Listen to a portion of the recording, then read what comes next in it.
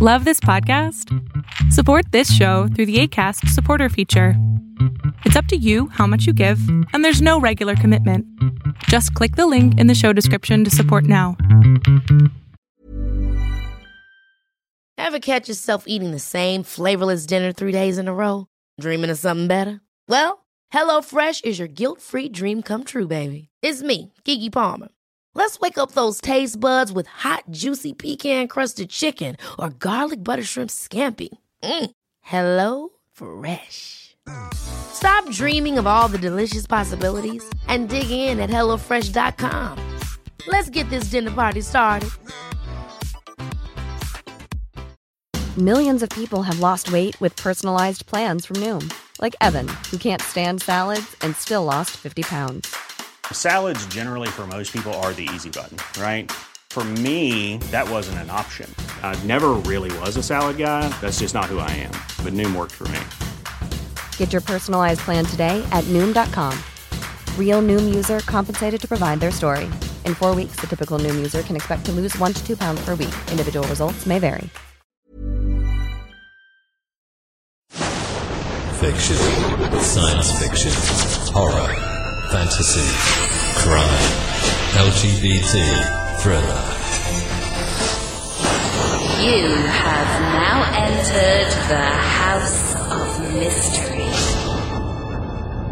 with your hosts, Eric Shapiro, David North Martino,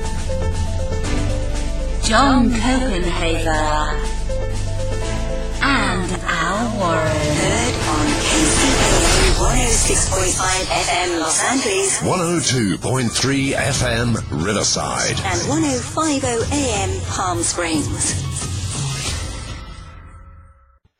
You are back in the House of Mystery, and we are at the interview part of the show. And we're coming up with great crime fiction authors lately. We've been kind of expanding into some of the new categories.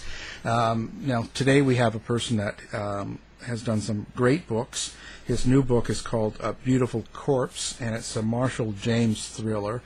He has several other books. It looks like he publishes as well with Made Mark and does a little podcast himself. So thanks for being on the show, Mark McNeice. My pleasure. And I was just going to say real quick, the Marshall James, I'm adopted. My birth name was James Marshall. So the character, the lead character in that series is a play on my birth name. Oh, it's funny. I was going to ask you that. I was going to say, who is Marshall James? Is that you? Like, where do you get your character from? There you go. Yeah. Well, that's where I got his name. Oh, you didn't live all this adventure? No, but I did live in New York for 25 years. Oh, God. Still alive, too. Now, how did you get into writing? Like, what brought you into this world of writing and crime fiction as well? Well, that's a two-part question. Writing, I started when I was a child. I remember writing short stories when I honestly was not more than 10 years old. I had a stuffed Saint Bernard, not a taxidermy stuffed, it was a toy Saint Bernard, but he was very big though. And I wrote a short story about my dog, and that started it off. And I just kept writing for years and years and years, and it went in phases. I wrote short stories for 10 years, and I wrote just poetry for 10 years, and then for 10 years I wrote plays, had a number of those produced. And then 8 years ago, maybe 9 years ago, I was at a LGBT resort in the Poconos that hopefully still exists. We're waiting to see who's going to still be in business after all this stuff has going on with the lockdown and everything. Yeah, it's pretty interesting. But it's a resort, and we went there, and I said, this would be a great place to set a murder mystery to my husband. And so I did. I wrote one. I'd never written one before, but that was my first murder mystery, and that series, I'm now finishing the 6th book. It's called Kyle Callahan Mysteries. 6th book in that one, and that's how I got into crime writing. Did you? Well, it's actually, before we get it, has this COVID-19 and all of this issue and lockdown and all that, does this cause or have an effect on the way you write? No, because one of the things I love about writing and am a writer as opposed to something more public like an actor or some performer is that the isolation of it. I can create with just me and a keyboard because nobody's looking at me. So my imagination has no impediment. I don't censor myself when I'm as a writer. It's a pure form of just imagination for me, along with being a craft. But so the lockdown doesn't affect that at all. I've been getting up at 5 o'clock in the morning for decades because I've always held a regular job. So I write in the mornings before I go to work. So that has not been impacted at all by the lockdown. Yeah, but I just wonder, when something dark is happening in the world, like right now, there's a lot of turmoil, right? You look at the U.S. where you live, and you look at, the things going on with people protesting and all the deaths and stuff. Does that darkness come into your writing? Only if I were writing something that was involved that currently. Like if I were writing a story that was taking place right now, it certainly would. It would be part of the story because I write about where I live and what I'm going, what I go through and what I see around me. But I'm working on things now that aren't in that time frame. So. Also I work. I'm a quote essential worker. I work in a grocery store, so I have never stopped working all this time. I've been going to work 5 days a week. Mm. So now your characters that you write about, like in the crime fiction, like where you've got Beautiful Corpse and Marshall James, or James Marshall is where you got the name. Now, how do you develop that character over several books, and how do you what is it that you draw? This is really interesting because I've only written true crime, and so I write about characters that, I find out the facts and kind of just do that. But you actually have to take a character and several characters and develop them throughout the story, how they act and react to different, events in the book and stuff. Where does that come from? Well, some of it comes from, I wrote short stories for a long time, and I could write a short story without an outline, so I didn't have to do character biographies. But then I started writing plays, and character biographies became an essential part of playwriting, W-R-I-G-H-T, because it's like building a ship. So I got into the habit then of writing out a character biography. I used to do it for every character. I don't do that anymore. It's very time-consuming. And I'm better now. Once a character is established, they develop over the course of book. If it's a character that's in several books, and mine tend to be series, they develop over the course of the books. The first book, they might be a little rough. They also develop over the course of an individual book. A character, I discover them as well as write them, so that when I started the first Marshall James book, it was called Murder at the Paisley Parrot. I create the character, I start writing it, and then I learn more about him or her, because I also have a series with a woman protagonist, Maggie Dahl, and I'm just trying to say that they fill out as I write, and I learn things about them that I didn't know on page one. So even writing the book itself is a way of character development. And a lot of times they surprise me. I mean, they really do surprise me. A lot of times. So you do, they almost come to life then, right? These characters, some of them are actually, they're real in your mind, so to speak. Oh, yes, they are real and they're beloved. I mean, I get really attached to my characters. Like, the Kyle Callahan character, he has a husband named Danny Durbin, and his best friend is a retired detective named Linda. She was a lesbian, but they take on a life of their own, and like I'm writing this new one of his because I wanted to give them some kind of, I hate the word closure, but I wanted to bring that series to an end, whether I write another one or not. Because I owed it to them, not just to me, but I owed it to the characters to give them some kind of ending. And the Marshall James book, the one that we have been talking about, I just contracted with a really good narrator to do the audiobook because I wanted him to have a really good audiobook. I wanted to find somebody who could do justice to the characters. So they are very much, they're not throwaways to me. Not the central characters. I don't write them and invest all that time and effort to just get up and walk away and think of them as nothing more than figments of my imagination.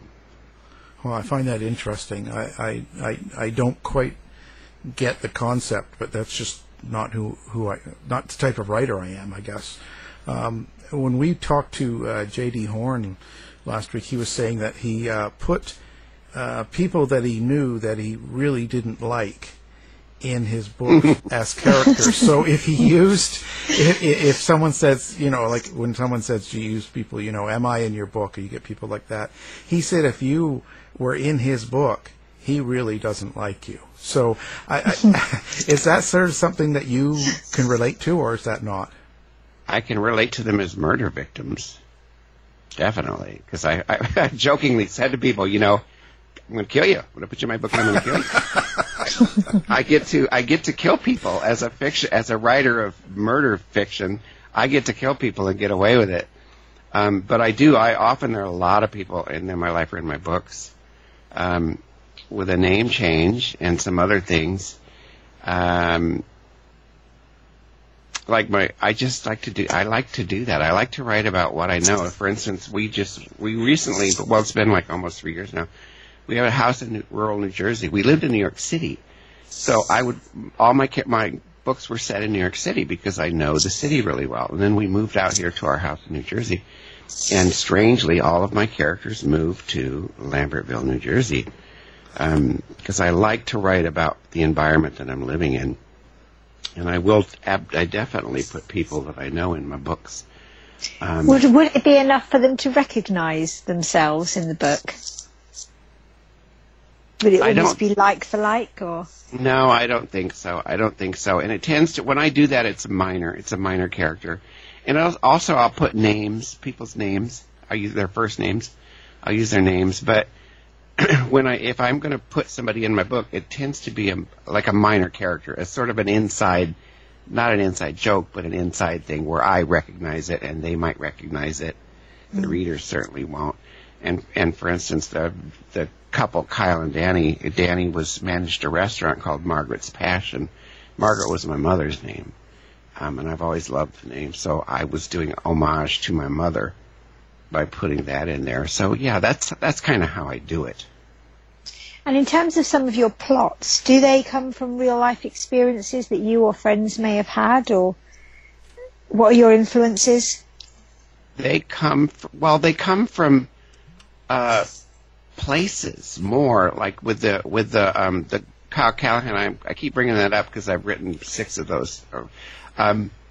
I was taking pictures, and there was the pool at this resort was empty, and it was a beautiful image of this empty blue pool with leaves in the bottom, and I took a picture of it, and that's what inspired the first book, because I imagined a dead body at the bottom of the pool, a handyman and then it was a handyman who worked there, and then it was all about like who killed him, why was he dead at the bottom of the pool, so that comes into play, and then also the fact that I lived in Los Angeles for 12 years. So the Marshall James books, it's current because he's almost 60 now, but he's telling stories about these murders that he was involved in. When I say that, he's not a killer, he's a protagonist, but he happened to get caught up in several murders in Los Angeles in the 1980s.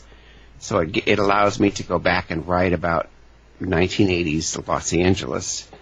And that's the kind of thing that I love doing. Would you, if you'd had another career, would you have liked to have been in crime enforcement, or as a police officer or detective yourself? Well, I would have liked forensics. Maybe a lot of people think that would be fun, but a cop, it's hard to say because I grew up. I'm 61, and I grew up at a time where for a gay man to be a police officer was kind of like not really an option. Nowadays, I would probably be interested, but I would be much more interested. I know you have to work your way up to being a detective, You know, you don't get to be a detective generally without having been a beat cop first and that kind of thing and working your way up. That doesn't interest me, but I'd love to just like magically be a homicide detective for sure. You can do that in the UK. You can, yeah. Now you can. You never used to be able to. Or clearly, you'd have to, work your way up from a police constable and so forth. Now you can go in as a direct entry inspector. Science. Or even a direct entry. So as long as you've got the qualifications, you go through their series of training, and you can go in as an inspector, which is a detective, or you can go into superintendent. Well, I would be interested in, like I said, in the CSI sort of aspect of it, or ballistics would interest me, the science end of it, or as a private investigator. Yeah, that'd be fun. Searching out all sorts of stuff. Now, this book that you've just written, now it's part of the Marshall James Thrillers. Maybe give the listeners a little rundown of what the book is about, the story. Well, I've decided when I first thought it out in my head that it's a limited series. I love doing these things. There's a little bit on the hyperbolic side, but it's 3 books. It's going to be 3 books. This is the second book. The first book, it's Marshall James, as I mentioned. He's me living in New York, but he's a cancer survivor. I'm not. Fortunately, I've never had cancer. But he realizes in the first book that, maybe he's going to beat this and maybe he's not. So he wants to get it on the record that there were these 3 big events in his life as a young 20-something in Los Angeles that involved murders and murderers. So we go back in time. In each book, it opens in the present, and then in New York City, and then it goes back in time and tells a story. And in the first 2 books are connected. The third book is not really going to be part of the gay bar mob thing. But in the second book, it's kind of hard to explain without a little bit of the first book. In the first book, he's working he gets a job in a bar as a bartender in a gay bar, like a real dive gay bar, not a dance place. And the mob runs it, and there's a murder, and he ends up being a suspect and all this stuff, and he falls in love with this cop detective. And in the second book, it's 6 months later, it's a year later. No, it's 6 months later. He's sober. He's not drinking anymore, and he's living with the homicide detective Mac McElroy. People really like their relationship. And in the second book, everything looks like it's going great. He's working at a different bar, even though he's not drinking. He had to get out of the Paisley Parrot milieu, the mob milieu. But they have a fight, and he goes to a bathhouse because that's what a lot of us did in the 1980s. I guess they still do. I don't know. It's been an awfully long time since I was with a place like that. But he goes to a bathhouse, and somebody chats him up and offers to buy him a Diet Coke. He says, okay. He goes to the bathroom. He comes back. And the next thing, he wakes up in the morning next to a beautiful corpse. That's where the title comes from. A dead body of a young man. And he was drugged. He's certain that he didn't kill the guy. And he goes running off, and that sets the whole story in motion. And once again, somebody is setting him up to take the fall for a beautiful corpse. And that's it. He's out. He's trying to find out who set him up, and at the same time, make sure he's not the next victim. The cops are going to figure out that he was in this room, in this bathhouse room, really soon, and his lover, detective, can't really help him because he can't do that. He's a police detective. So he kind of says, you've got 72 hours before you have to turn yourself in, Marshall. And Marshall says, okay, I'm going to try to figure out who is doing this. And that's the whole book. And it brings us to the end, and there is a connection to the first book that I can't say. You could tell us, but you'd have to kill us. Yes, and it sets up that there will be a third book. But like I said, the third book is not going to involve the characters from the first 2, the villains, I should say. Wow, that's pretty interesting. Do you read a lot of crime fiction yourself? I do, but I tend to read. I have favorite authors, like Michael Connelly. I'm going to guess you've heard of him. He's wrote the Bosch books, the Harry Bosch books. Right. They're on Amazon. I love that series. Oh my God, it's so good. There's going to be one more series of Bosch on Amazon. But I've been reading Michael Connelly for many, many, many years, since the books began. And also John Sanford, he writes the Prey novels. P.D. James was to me a master of the mystery. So there's a bunch that I have read, and I like series. I gravitate towards series because the characters get old with.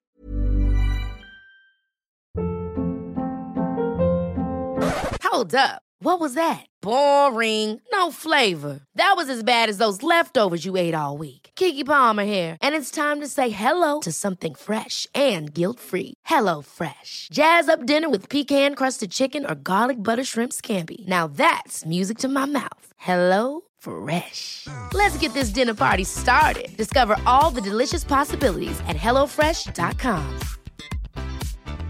If you thought the only way to get a more defined jawline with natural-looking results was through surgery, think again. Juvederm Volux XC is a non-surgical injectable gel filler that improves moderate to severe loss of jawline definition and can help you achieve natural-looking results with little downtime. Even better, this improved definition lasts up to 1 year with optimal treatment. No maintenance required. Improve jawline definition for a smooth, sculpted look with Juvederm Volux XC. For important safety information and to find a licensed specialist, visit Juvederm.com. That's Juvederm.com. Not for people with severe allergic reactions, allergies to lidocaine, or the proteins used in Juvederm. Common side effects include injection site redness, swelling, pain, tenderness, firmness, lumps, bumps, bruising, discoloration, or itching. There's a risk of unintentional injection into a blood vessel, which can cause vision abnormalities, blindness, stroke, temporary scabs, or scarring. Talk to a licensed specialist to find out if it's right for you. Millions of people have lost weight with personalized plans from Noom. Like Evan, who can't stand salads and still lost 50 pounds. Salads generally for most people are the easy button, right? For me, that wasn't an option. I never really was a salad guy. That's just not who I am. But Noom worked for me. Get your personalized plan today at Noom.com. Real Noom user compensated to provide their story. In 4 weeks, the typical Noom user can expect to lose 1 to 2 pounds per week. Individual results may vary. I'm Sandra, and I'm just the professional your small business was looking for. But you didn't hire me because you didn't use LinkedIn Jobs. LinkedIn has professionals you can't find anywhere else, including those who aren't actively looking for a new job, but might be open to the perfect role, like me. In a given month, over 70% of LinkedIn users don't visit other leading job sites. So if you're not looking on LinkedIn, you'll miss out on great candidates like Sandra. Start hiring professionals like a professional. Post your free job on linkedin.com/achieve today. Me. Like Harry Bosch is in his 60s now, just like me. And when I started reading the books, he was in his 40s, So I do read. I don't read as much as I used to. I used to read a book. I used to read before I went to bed. That's how I went to bed. There was no television when I was single. There was no TV in the bedroom. So I would read before I went to sleep, and consequently I would read maybe a book a week, if possibly more. And now it might take me a month to read a book. I can relate that. I listen to a lot of books now. I'm not reading as much. Just my old eyes just don't do it like they used to. Made Mark Publishing, is that you? That is me. That's the mark in there is Made Mark. I Made Mark Publishing. I started that quite a while ago because I did a website for LGBT people over 50 called LGBTSR, LGBT Senior. So I wanted. I'm not going to call it an imprint. I mean, I've used it as an imprint where I had my own ISBNs and all of that. But it's really just an umbrella for the different things I do. The books I published, I'll say Made Mark Publishing on them. So it is me. Do you find it a problem? We've talked about this with a few people. Do you think it's an issue that to publish stories that involve gay characters? Is it an issue? Is it still tough to do amongst mainstream publishing? I don't think so. It's harder for me to speak to that because I'm very much an independent publisher. I like that term. I know that most people would call it self-publishing. So it's harder for me to say, but I just don't think so. I think that from what I read, unless it's unless it's really gay, like unless it's queer fiction, then you're going to end up with a publisher, a smaller publisher, I'm going to assume, who specializes in that. But like Michael Connelly, if he wanted to write a book with a gay character, I don't think he would have any problem. I don't think that I just think it's kind of just like with marriage equality. I think to a large extent we've been assimilated, and I'm going to think that for a mainstream publisher, it's more about how many books can they sell, and who's the audience for this. But the fact that the characters are gay, I don't think is going to be a major issue unless they don't think people are going to buy it because of that. But I don't think that's so true anymore. Yeah. When we talked to Matt Luber Moore, that's he sort of mentioned that it was still pretty difficult for a gay writer to write a gay character and publish it in a mainstream publisher. So, well, I know Matt. Yeah. And he could. Then I'm going to go with him but he would be definitely more versed in that than I am, because I do write.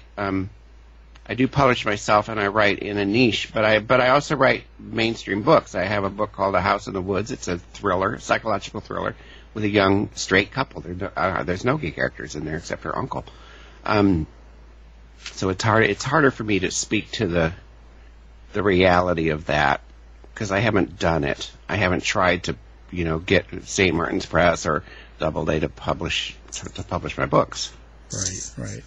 Wow. So now you're doing a little podcast. Now, tell the listeners what your podcast is about. I have a podcast called One Thing or Another. The title comes from a column I write, I try to write, called One Thing or Another.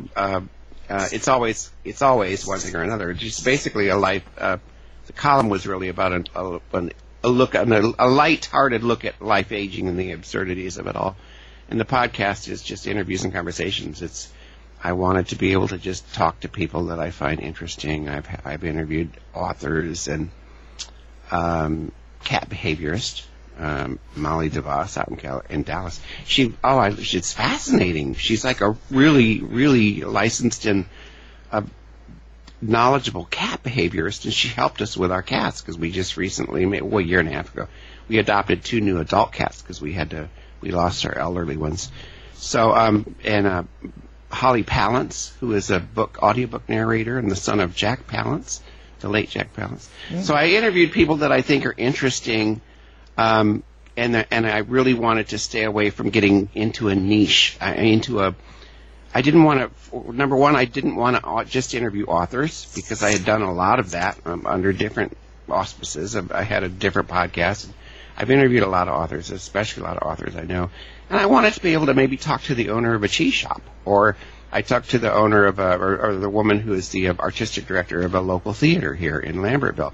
That's what that podcast is about. It's usually, I try to keep it to about 30 minutes and just talk to fascinating people, or people who fascinate me.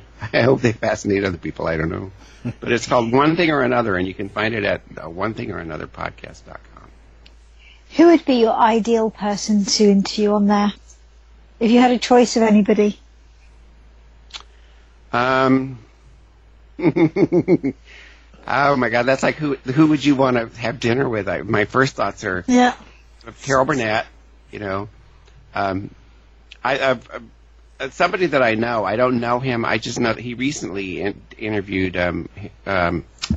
Titus Welliver from Bosch. To me, that would be a fabulous interview, or somebody like that. Somebody who's on a show that I watch, Christina Applegate, or it could be an author, but I would probably go with an author who's not necessarily well known. Maybe a more obscure author, the author of a book that really had an impact on me, or so it's hard for me to say. I don't automatically go to celebrity at all, I think that's great. When we do these interviews, we quite often will say to somebody that Al and I will bounce off each other. We take the mickey out of each other constantly. We're friends. It comes through when we're having banter, and so we like to have a conversation as opposed to a Q&A session with somebody, which doesn't always work. Sometimes it's better to be more formal. Other times it's just a conversation. And I quite like the way you said that you really like to talk to anybody that fascinates you, or that you might want to know a little bit more about, so somebody from the local shop, etc., or a local profession. I really like that idea. I think that is more telling and more informative to the listener sometimes than something that is quite pigeonholed. Yes, and I just thought of somebody who's on my list, my wish list for interviews, and it's the mayor of Lambertville, New Jersey.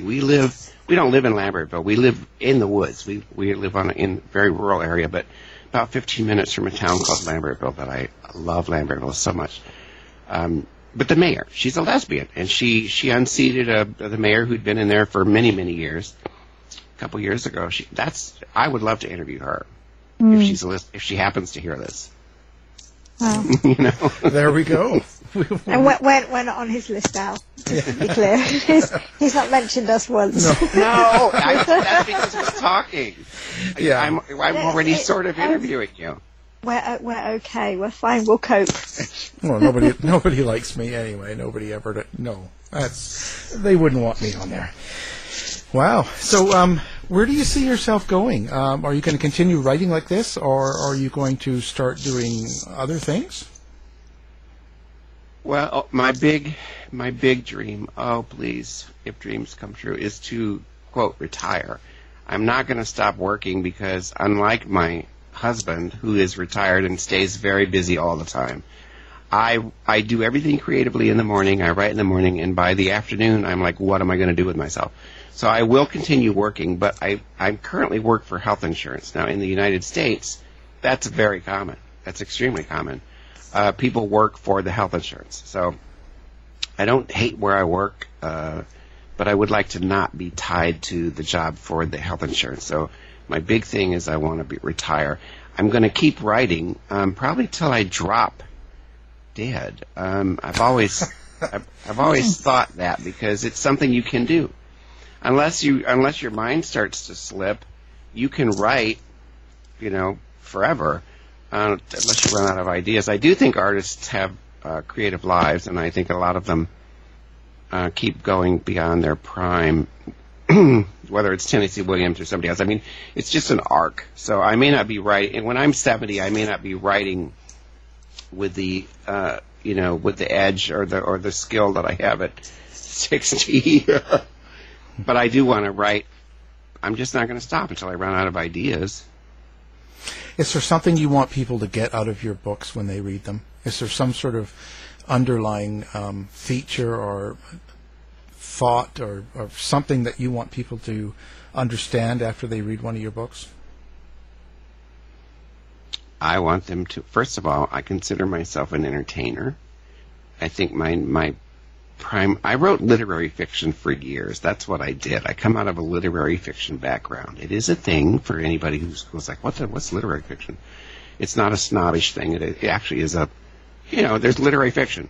And I wrote that for a long time. So I think that infuses what I write, especially my narrative. I think I'm good at what I do. So I want people to go like, oh, he's good at what he does. He's not just another person who decided to, start writing gay mysteries, and so I want people to know that I'm good at what I do, and that I take turning those pages seriously.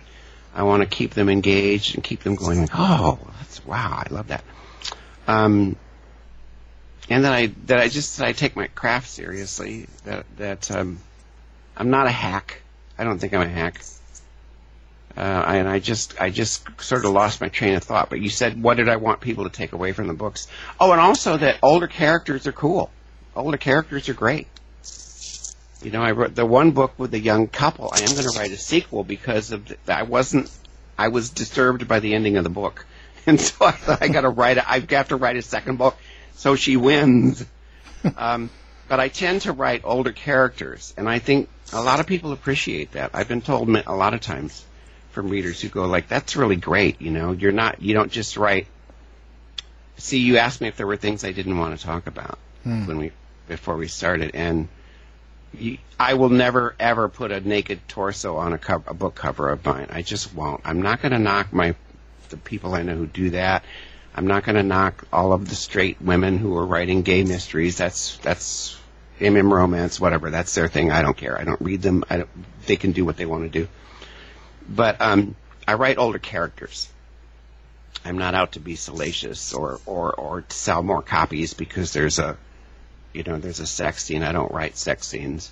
So I want people to take that away from my books. That they can have that they can have fun and be engaged and be kept involved in a story with older people. Am I making any sense? Yeah, absolutely. I think one of the things that I think it's about being real and true to yourself and your beliefs, isn't it? So it's you don't want and don't need to sell things through sex. That's the bottom line. The characters have more depth than just a sex life. And I think one of the things that I was listening to just now that I know our listeners will have picked up on is your reference to taking your cats to a cat behaviourist. And I spent the last 5 minutes thinking, what were they doing? why I'm intrigued by these cats. So I'm really sorry because I know this is really random, but I have to ask the question because it's in my head. Oh, well, what happened was, like I said, we had to euthanize our 2 elderly cats that we had. One of them was 18, Jessie. She was my little buddy. Wow. She slept with me for 18 years. So we lost them, and I can't imagine a home without animals, companions. And so we went to the SPCA in Bucks County in Pennsylvania, and we saw this little just like Spitfire cat named Wilma. Well, we named her Wilma. She was named Mabel, but no. So we renamed her Wilma. And it said on the sign that she came from a hoarder situation. We didn't want kittens at all. She was 3 years old when we got her. But she was so adorable. We bring her home, and she's a mess. Like, this cat has issues. She won't come out from the couch, and it was really not something I'd ever encountered. And then we got a second cat because that's just how I am. I want 2 cats. And this one is 5. Her name is Peanut. We did not change her name. And I put her upstairs, and she would try to come down, and Wilma wouldn't let her down. So there was all this stuff going on, and a friend on Facebook said, "Oh, you need to reach out to Molly DeVos in Dallas. She's a cat behaviorist." So I did, and she couldn't come to the house because she's in Texas. But we Skyped, and I sent her a diagram, and she was so helpful in the things that she told me. And she's got a podcast out, Cat Talk Radio, and she works with a shelter out in Dallas. She's just really, really good and knows what is going on with animals. With specifically cats. She's a cat behaviorist. For instance, Wilma, when we first got her, I put the litter box in the living room in the fireplace, by the fireplace, because you introduce them into a single room. That's the better way to do it. And she kept not using it. And I thought, where is this cat going to the bathroom? And there was a big pillow behind the couch, or on the side of the couch, behind the TV, like a big old pillow that just was there. And I discovered that that's where she had been going to the bathroom. And Molly said she wants privacy. Put the litter box behind the television. And I said, okay. So I did it, and voila, she was absolutely correct. So she told us a number of things that were going on with these animals, and they're best buddies now. They hang out together. I love them. The only thing that's weird is Wilma. The living room is her space. It's really hard to get her to do things in the other rooms because this is where she was introduced, and she kind of claimed this area. But Molly was really helpful, and I can't, because the last thing she said her mission is to decrease the number of cats that are euthanized for behavior problems because it's not necessary. It's very rare that you actually have to put a cat down or get rid of it for behavior problems. Exactly. Yeah, people need to be getting rescues all the time. They need to be doing that rather than buying them from, breeders and all that stuff. There's so many that need homes. Yeah. Wow. So now for the listeners, how do people get a hold of you? You have a website now? Well, I've had a website for years, back when. You remember when blogging was a thing? I mean, people might think it still is, but 10 years ago, 12 years ago, maybe 15 now, blogs were a thing. It was before Facebook, before Twitter, so people had blogs. And that's when I started with a blog and a website. So my website is just my name, Mark McNease, MarkMcnease.com. And you pronounced it correctly, which I would, because sometimes people go McNease. I said no, it's like it's like lease, grease, peace, McNease. So it's MarkMcNease.com, and you can find my books are all there. They can find it. The Maidmark Publishing. There's pages for everything. The publishing and the audiobooks. There are samples from the narrators who've done my audiobooks. Everything about me is there. Fantastic. Now we're going to have that on our website as well. So people that are listening or come to the show, they can do one click and they'll go right to your website. And we recommend your books. Again, the person we're talking with today is author Mark McNease, and his latest book is called Beautiful Corpse, and it's a Marshall James thriller. Thank you for taking some time to talk to us today. Well, thanks for having me on, and you're on my list now. You're both on my list. To find out more about our show, guests, or to listen to past shows from our archive, please go to www.houseofmysteryradio.com.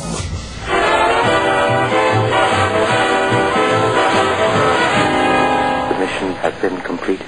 The end! By George, he's got it! It is the end! I'll see you. If you're lying to me, I'll be back.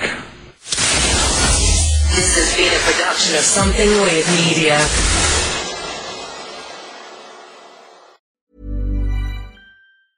Ever catch yourself eating the same flavorless dinner 3 days in a row?